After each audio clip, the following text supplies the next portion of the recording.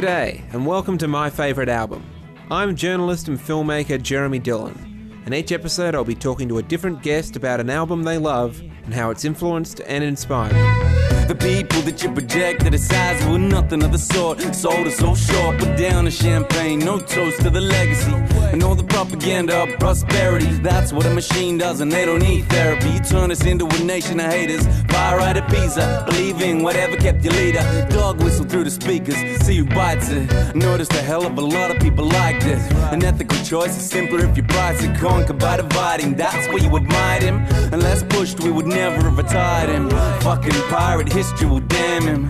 Once it seemed like nothing could damage him. 36计的微相册 Crook, you got your ass played in Mandarin. Finally the king is dead, they cried off with his head. Everything must change. Everything must change. We dance like New Year's Eve. We dance from relief. Everything must change. Nothing stays the same. Nothing stays the same. My guest today wears many hats, although he's not actually literally wearing one at the moment, but in the rest of his time, he's the frontman of The Herd, founder of 2 decades strong hip-hop label Elefant Traks, and creator of a series of acclaimed solo albums as Urthboy. Equally adept with fusing the personal and political into his music, whether it be fiery progressivism or simple advocacy for empathy. It seems that one thing he may be proudest of is his creative longevity. When once asked what he felt his greatest achievement in music was, he replied, hanging around. Tim Levinson, welcome to My Favourite Album. Hey, thanks for having me. Well, thanks for being here. Tim, what's your favourite album? My favourite album is A Tribe Called Quest and their second record, The Low End Theory. So push it along, trails we blaze. Don't deserve the gong, don't deserve the praise. The tranquility will make you unball your fist. For we put hip-hop on a brand new twist. A brand new twist with a whole heap of mystic. So low-key that you probably missed it. But yet it's so loud that it stands in the crowd. When the guy takes the beat, they bowed. So raise up, squire, adjust your attire. We have no time to wallow in the mire. If you're on a foreign path, then let me do the lead. Join in the essence of the cool-out breed. You cool out to the music cause it makes you feel serene. With the birds and the bees and all those groovy things. Like getting stomach aches when you gotta go to work. Or staring into space when you're feeling berserk.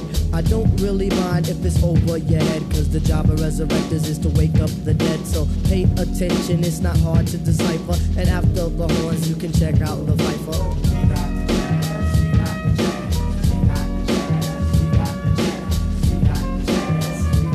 One of my all-time favorite records, and I think about it as my favorite record because when I was a kid I played it constantly, and I would turn the tape over from side A to side B, or whatever you call cassette tapes, and repeat that process for hours, just listening to this record non-stop. And so it had that impact on me as a kid, but then it's a record that I never grew out of. It wasn't one of those records that gradually I stopped listening to. As I've gotten older, I still love listening to it, and thinking about having a chat today, I put it on the stereo when I was in the car the other night and just sung along to all the lyrics. There's just no other record that comes close for me. Is there, and I wouldn't normally ask this question this early in an interview, but just because you mentioned the cassette thing there, is there a format or an environment you most prefer, or you have the most meaningful experience listening to this record in?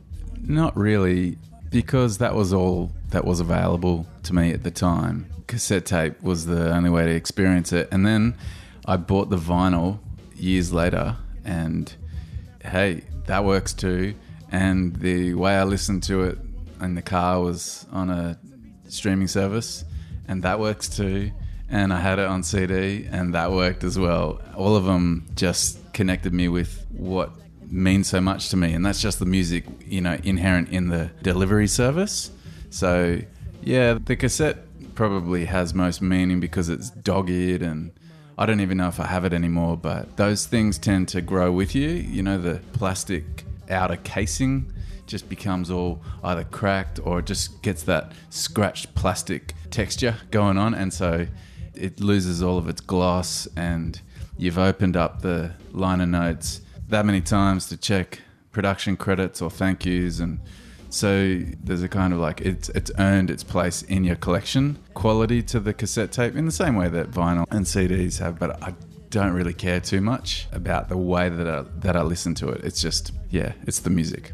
And is there anything about, like, you spend a lot of time listening to it when you had to do that thing of either turning the cassette tape on or I guess later turning the record over, but the album feeling like it has a first part and a second part, which is, I guess, a different experience from listening to it on a CD or streaming? Yeah, it's funny to think about that, the way that the physical act of having to turn it over changes your experience of the actual music and the album. But no, I these were all just little sets of experiences, and you'd go your way through the record and the collaborators that appeared, whether it be Busta Rhymes or, you know, the various artists that appeared on the record. I think Black Sheep were on there. It'd almost be like, oh, we're up to that part of the movie. You know, that's part of the journey, and, you know, that signifies that we're getting towards the end of the record. But no, and I'm not really sure about the process of, you know, pulling the tape out and turning it over. I don't think that really changed the experience of listening to it for me. Okay. Zulu Nation, mother's last creation, minds get flooded, ejaculation, right on the 2-inch tape. The abstract poet incognito runs the cape, not the best, not the worst, and occasionally I curse to get my point across. So bust the floors as I go in between the grit and the dirt. Listen to the mission, listen, missions I do work as I crack the monotone, chilling up the jazz. So get your own, smoking R&B, cause they try to dupe me or the best of the pack, but they can't do rap for it's abstract, original. You can't get your own, and that's pitiful. I know I'd be the man if I cold yank the plug on R&B, but I can't, and that's wrong.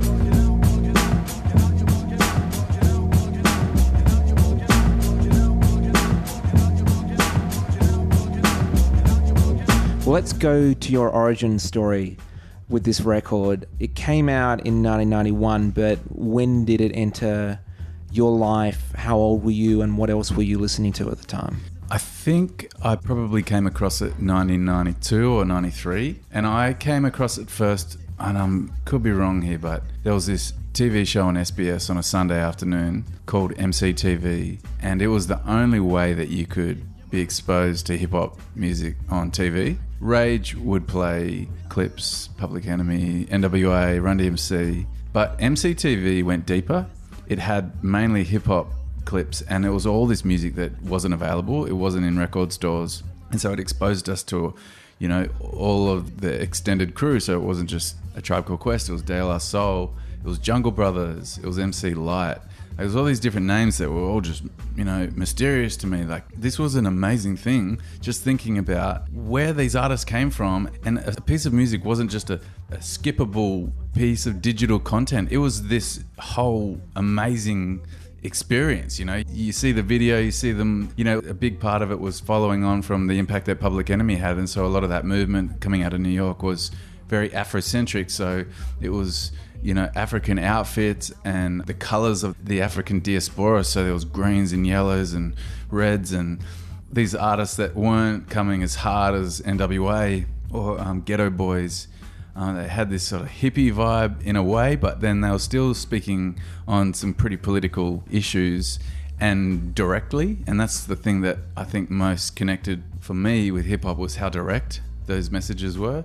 So yeah, MCTV was a huge factor in my interest in hip-hop and getting access to it, because we'd watch that show and we'd record it, put it onto, you know, VHS tapes, and then we'd just share it around. So we'd be sharing the VHS videos, and then we'd find out these artists. Then it wasn't like you could Google the artists, so you go to the record stores and ask them in their catalogue if they had the ability to order it in. And of course, none of them did locally, so they'd have to import those records in, which would take, and this is the Blue Mountains, is the context is I was in Katoomba. They would take probably 3 months to come in. So the whole idea of coming across these artists, I can't understate just how gigantic the whole sense of amazement was about discovering an artist, and then waiting those months for that music to come in, and then getting that music and then putting it on. And hopefully it wouldn't be a record full of filler. It would be a record that was a classic, because you'd almost get the cred for introducing a classic record to your crew of friends. And that was a pretty big deal. So whoever discovered Wu-Tang first, that was me. Whoever discovered Redman first, that was my friend Schwarzer. You know, we brought it in and then everybody copied each other's tapes and CDs and whatnot. But MCTV was huge. That was a big deal. And I guess I was about 13 at the time. So it was sort of early days and pretty anxious to express myself through music. And so much about your identity was expressed through the music that you listened to. So that had a big influence on the way we dressed and the way we kind of saw ourselves. And in the mountains, we were pretty isolated a little bit. It'll be a 2-hour train trip down to Sydney where there were some music stores that specialised in hip-hop, and they'd be, you know, pretty intimidating characters because, you know, everybody's fronting a bit, you know, acting a bit staunch, and us little wide-eyed kids would come down and, you know, try and explore and understand the culture a little bit better. And yeah, so, you know, all these different artists really changed our lives. Wow. So instead you rest your head on the arm of the couch, envision in your head of a great sex bout. Worthy opponent, all you wanna do is bone it. You ask, can you kick it? She says you can't stick it. This is the case, the situation is sticky. Should you try to kiss or hint towards a hickey? Not even, you can ask Steven if the vibe ain't right. You're leaving, hit the road, Jack, and all of that. But if she offers her a bowl, you'll drop your load. Right smack dab in the middle. Get the kitten, I got crazy tender vittles. You know the science, you get buck wild. Running Mac games as if your name was Scott Styles. Or better yet, Magic, or even Karl Malone. Regardless who it is, your aim is to bone. If she tries the front, that's when you start to diss her. If she's with the program, that's when you start to kiss her. Might as well get to the point. No time to waste, might as well break the ice. Then set the pace.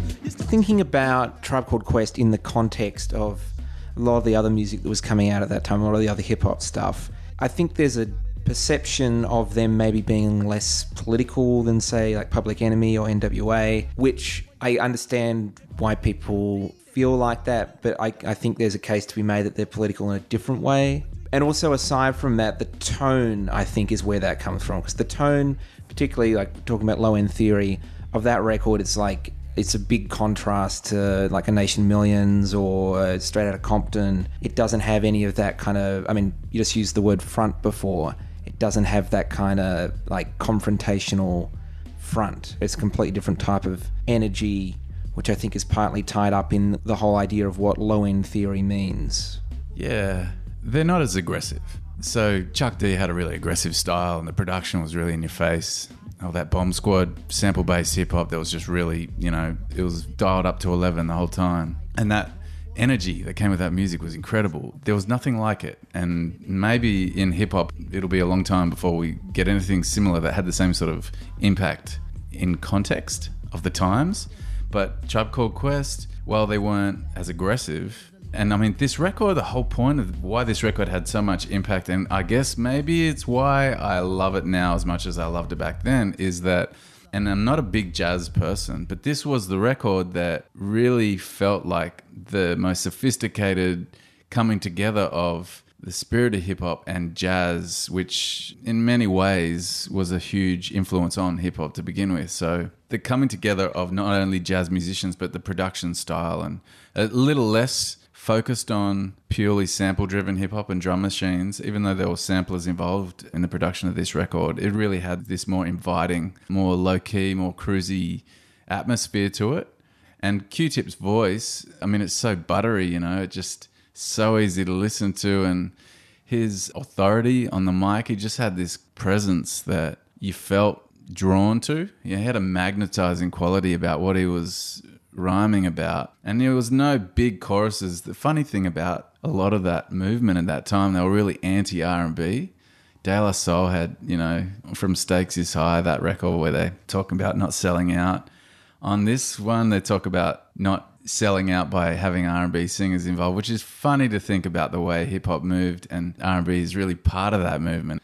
I think in some ways perhaps they were pushing back against pop, sell-out kind of hip-hop, which at that time I think was really in context with the street origins of hip-hop in New York, and it was a real hard expression of art. Like, it was not a bougie sort of, you know, edges all ironed out of that expression. It was really direct, and that's why so many people were drawn to it. But, I mean, hip-hop completely changed and really embraced pop and embraced all sorts of different genres. But that element of this record did allow for a lot of pretty, direct political themes to come through, but not in the same in-your-face way. So they talk about industry politics. They talk about, there's a song about date rape on there. And, it's, I'm digressing here, but that's such a is a great illustration of hip-hop at the time, because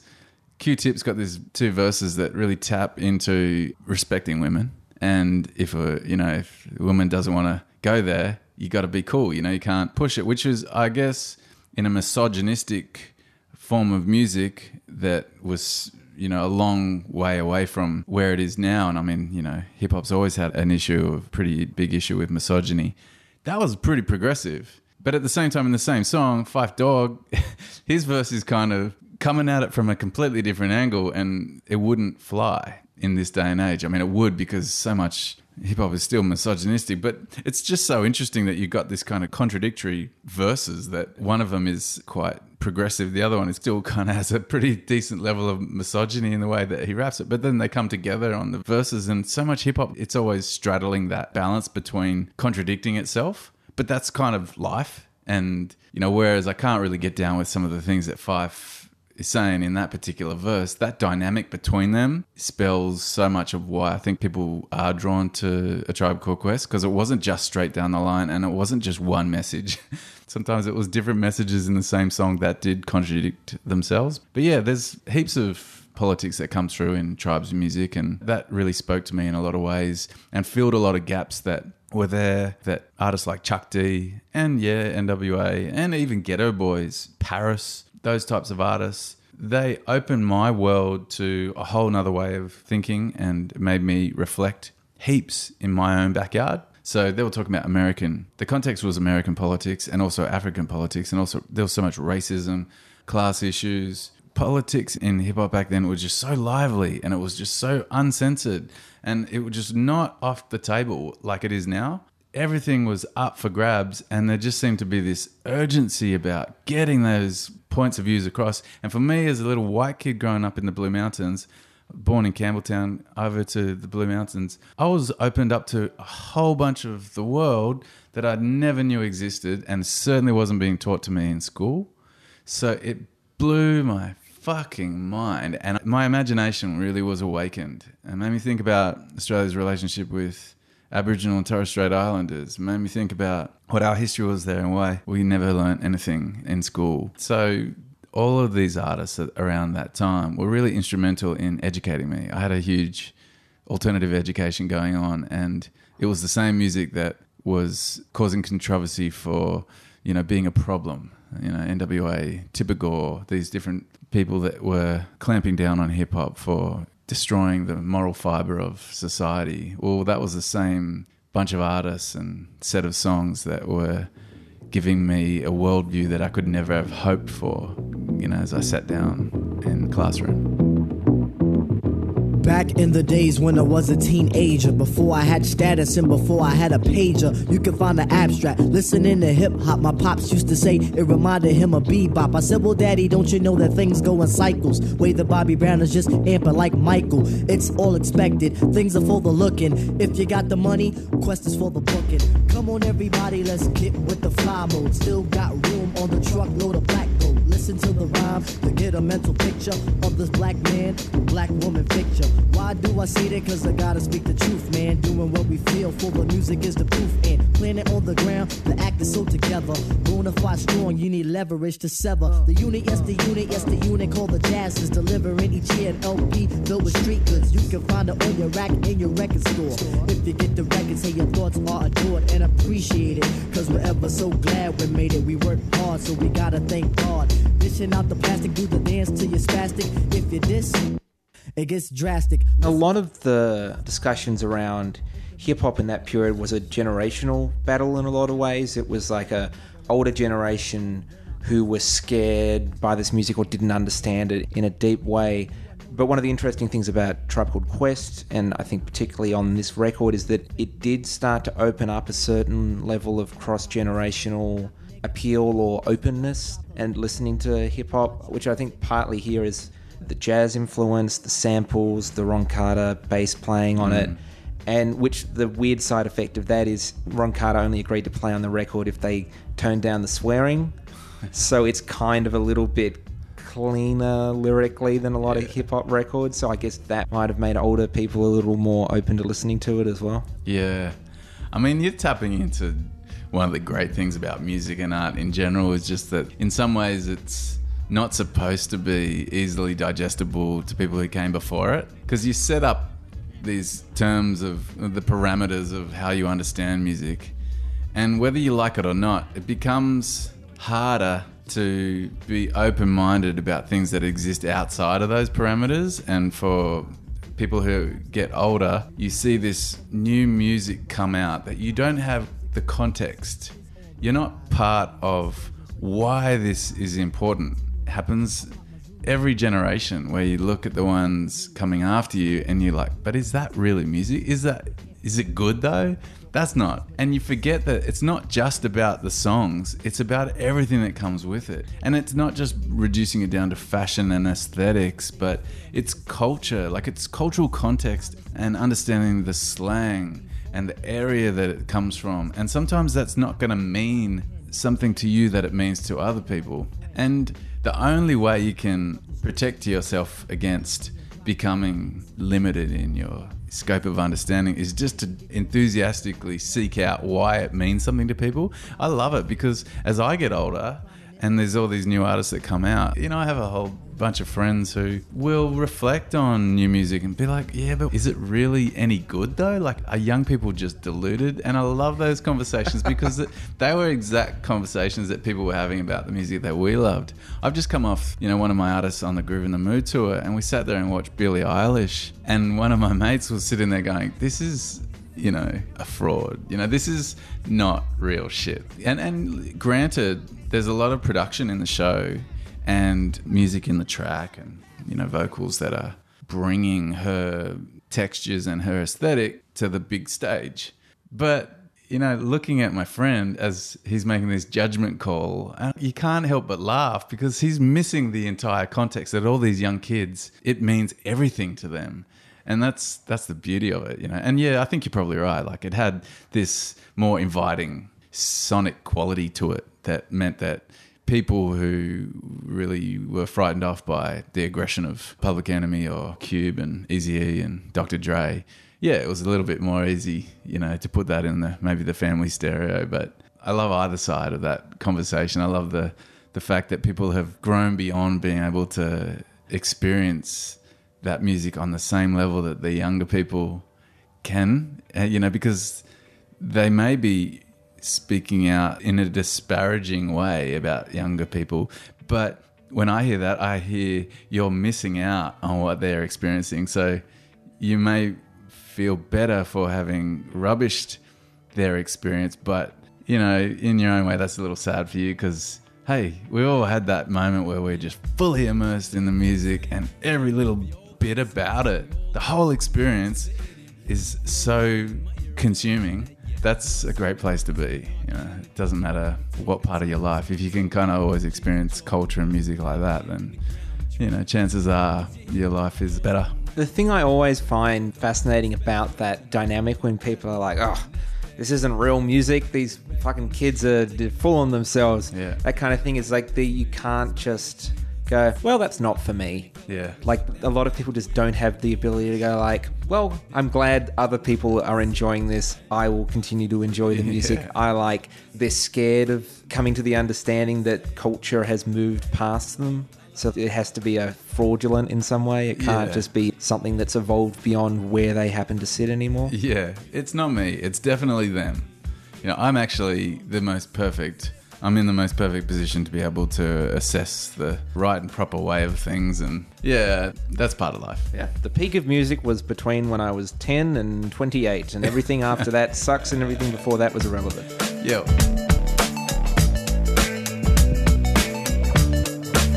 Like a Tribe Called West said it's all expected, things will get hectic. Change is a threat, like when Dylan went electric. Cause we all affected, directed, defected. In puffy chested, but then out dejected. Moon massage for every bad back. It isn't Hollywood, it's just Mad Max. It isn't the serum to get rid of your anthrax. And Mother Teresa, it's just the beat of a damn track, huh? I don't really care for half of these MCs, but some of them are like the path of a set piece. All of it and more, we can't let you get sleep. No relationship was started on a wet dream. So we knock down doors and we rock out jaws, and we don't turn our back if it's not our cause. Stand and stare upward from the ground floor. Get up, what you down for? And you've got to be engaged. You're not just listening to your mates. We're trying to save the world, a brave new world. I love that bitter taste. And you've got to be engaged. It's not a grudge match every day. It's the necessary phases, cause no folk song ever saved us. My first band was a band. It was keys, drums, and bass. Then I went into the Herd, and the Herd was whatever the hell the Herd was. We ended up settling on laptops, samplers, accordions, bass, guitar, 2 guitars, and vocals. But I also went and did an MC DJ show, and that became a lot of what I did for my own solo show. And I did do that with the band for a while, and then I went back to the DJ and vocalist show, and I brought in more vocals. And part of it was trying to appreciate all of the different artistry that comes from different ways of performing music. And getting back to what you're talking about, you know, like what's real music, that's the endless thing with hip-hop, is the difference between having a live band perform music and having a DJ and MC where the music's being DJed. Well, what I love about that format is that it's so limited that you've got to bring something to it. And of course, that doesn't mean by virtue of being limited that it's good, and you're going to work within those limitations, and the byproduct is it's going to be a better show because you've somehow put more work into it. No, there's heaps of terrible versions of MC DJ shows that are really unimaginative and just stock standard, and a lot of them rely on backing track that takes a little bit of the life and performance out of the show. But what I love about that is that, yeah, those limitations do force you to have to work within your means, and hopefully when you're in that mentality, you can break through and do something original. Like I said, it doesn't always happen, but there's something unimaginative about simply putting instruments there and trying to perform the music. It's not necessarily, by virtue of being performed live, a better show.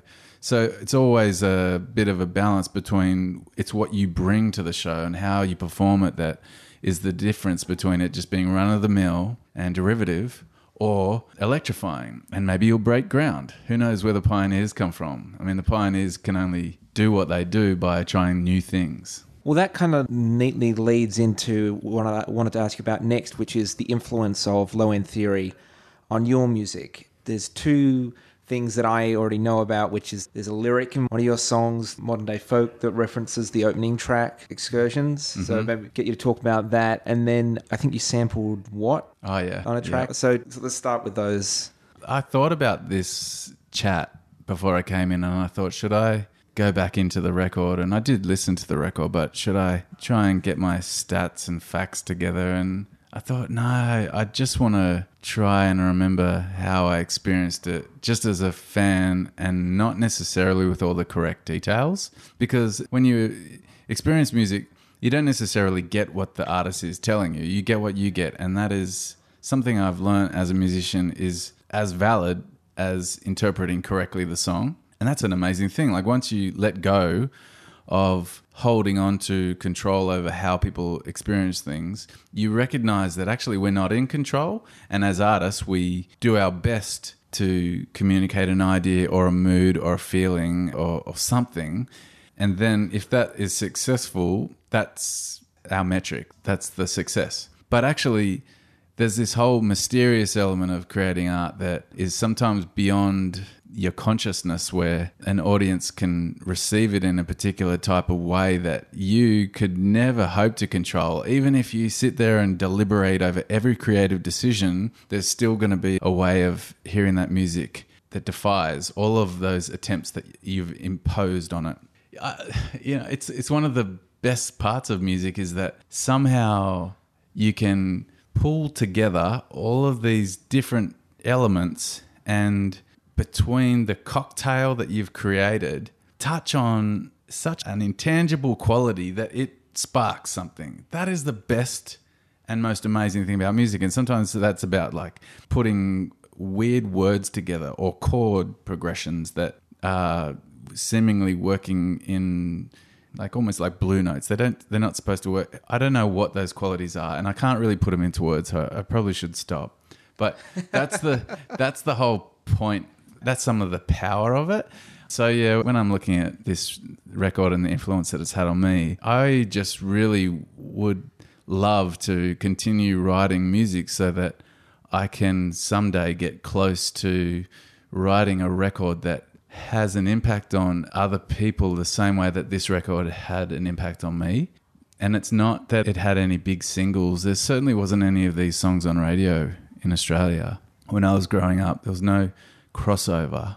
It doesn't have any hits. There's nothing there that you can set out to achieve by just making a successful record. It's just a collection of songs that cuts through and has all this meaning. And that's like a promised land for me. Creative promised land is a record like The Low End Theory. And yeah, I'll sample it. And I won't sample it because I'm trying to use or exploit some of the works on that record. It's just because it's so precious. It's like a treasure.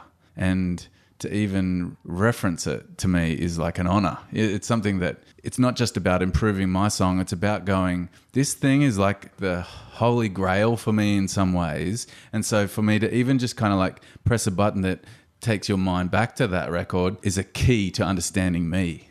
And that's probably why I've referred back to it. I mean, because that sample on Ready to Go on your song is really, it's like not the hook of the song or anything. No. It's quite subtle in there. It's almost an Easter egg. Yeah. So it does quite have that thing of like if someone knows this record well enough to pick that out immediately on listening to your song, it's almost like they're getting that little Easter egg, that insight into you. Yeah. Yeah, for sure. I mean, that's the point, isn't it? It's one of those little open door moments, you know, come on in and understand a little bit about what made me tick.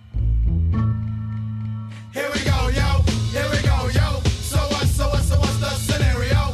Here we go, yo.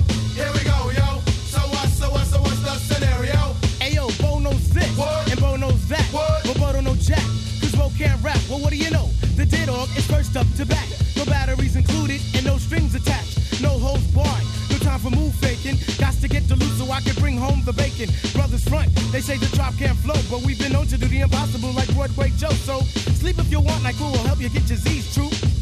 But here's the real scoop.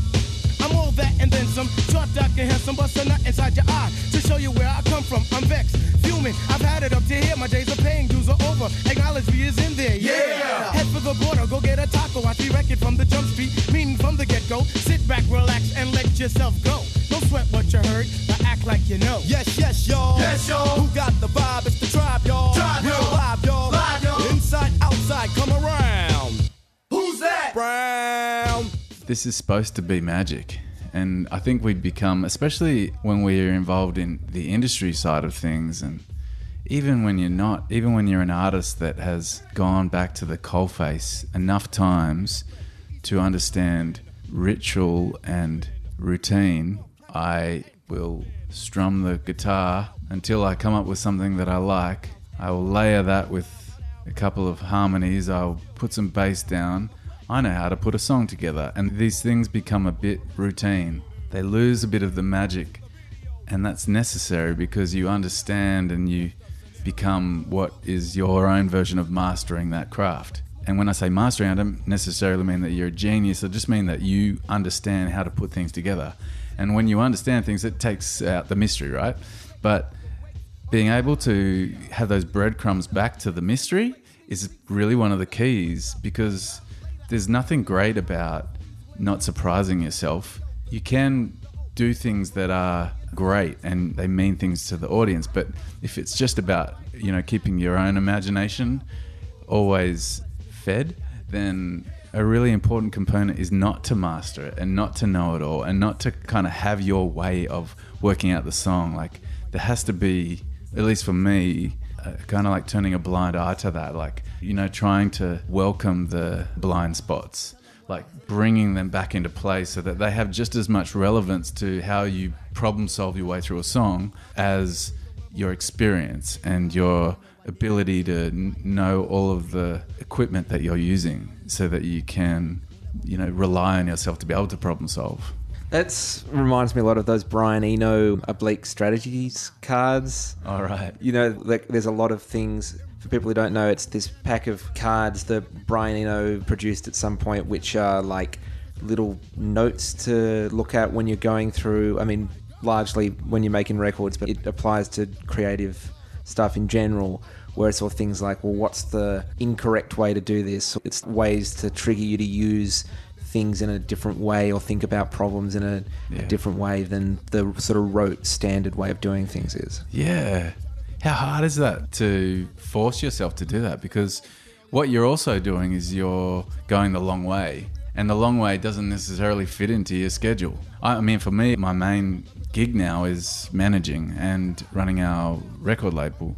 And that's a day job. And whether I like it or not, the energy that I expend during the day impacts my ability to channel that in the evening or the weekend. So I have to constantly balance those two things. And I've gone from it being weighted in the favor of the creative side to now so far weighted in the more business side of my life that I'm accepting it, because I've had an extraordinary fortune just to be able to do music anyway. I should never really have written one album, let alone been involved in so many. So I have an even perspective with it, but yeah, that's something I think about. Baby's Babylon, they're looking for excuses. Game for the buzzer who kicked it to the mooses. Lame as a brain, could be golly G. If you see a shrink, he'll charge you a fee. If you see me, you see the fee is nothing. We will feeble patience, all backs, no frontin'. What is a party if it doesn't really rock? What is a poet, all balls, no cock? What is a war if it doesn't have a general? What's Channel 9 if it doesn't have Arsenio? What is a life if you don't have fun? What is a what if you ain't got a gun? What's Ali without Shaheed Muhammad? Nothing. Kapelka makes you vomit. What is a quest if the players ain't willing? What is a pence if you don't have a shilling? Excuse me if I'm chilling. Hey, what? Say what? What's a fat man without food in his gut? So to wrap up, let's swing back to the low end theory. And if you heard this in 92 or 93, we're now 27 years on from when you first heard this record. What's the experience like these days to put on the low end theory and listen to it now? It is just as enjoyable now as it was then. There's not a part where I cringe at the production and appreciate the energy that I had as a kid and why that brought to life this style of music for me. There's not like but I was this type of a person back then, and so now I'm this type of a person, and it's not as relevant to me. The lucky thing for me with this record, and why I guess it's head and shoulders above any other record, as much as I love to death so many different records, is that this record is still just as massive for me. I don't know what it is, but there's a familiarity there. I can sing along. I still get the same words mixed up. One of my favourite concerts ever was when A Tribe Called Quest finally came and played in Australia. I thought about it forever, for a long time. I will go overseas one day and hopefully it'll coincide with Tribe playing. But they didn't play for so long. But then they reformed, I think it was late 2000s. And, they played at the Hordern Pavilion. One of the best experiences I've ever had was just watching these songs come to life. And it didn't even matter. Didn't even matter what the show was. It was just seeing them performed. And that's how I feel when I listen to the record now. It's like a record that I want to share with as many people as possible. When my daughter is old enough and open to it, I hope she enjoys it as much as I do, and so on and so forth. Well, Tim, thanks so much for talking to me today about your favourite album. Thanks for having me. It's actually just a massive buzz just even thinking about it. So having an excuse to come and talk about it for a while, this is my pleasure. And I would recommend to our listeners, and I guess to you too, if you haven't picked up a copy or heard about this book, friend of the show, Hanif of Durakib, just put out a book earlier this year called Go Ahead in the Rain, which is all about A Tribe Called Quest, and it's really beautiful. So I would highly recommend that to anyone who enjoyed this conversation or just enjoys A Tribe Called Quest. I ain't done yet, this there's still gas in the tank of sunset, leaving them believe that your days are numbered. Stop to reflect, got lost and wondered. Not running on empty, not forgotten the hunger. Keep swinging till I'm out of the bunk. Yep, feel through like we in a plunger, but me out, bro. They don't know the pressure we under. Don't need to steal. I'm the claim of thunder. Once a wash, stepping up a notch. Walk me, can't copy the trucks. Another white boy loving the one drop. Ordered the cake and now breaking a chunk off. That's it for another episode of My Favourite Album. Thanks for listening. I've been Jeremy Dillon. You can follow me at Mr. Jeremy Dillon.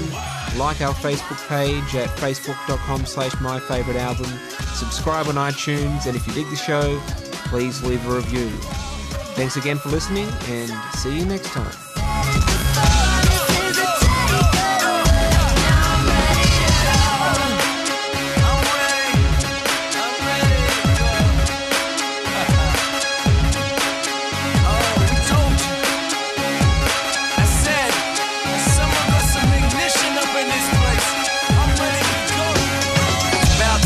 So you best be warned. 1 minute all calm, next minute the descending swarm. In the air, an impending storm. Yeah, steady like city at dawn. One blink I'm gone. Take another shot and make me strong. Heart rate at a machine gun pace and still so on song.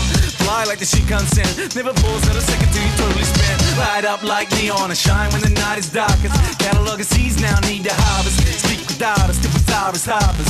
We them bastards of greener pastures. Thicker but they need no master.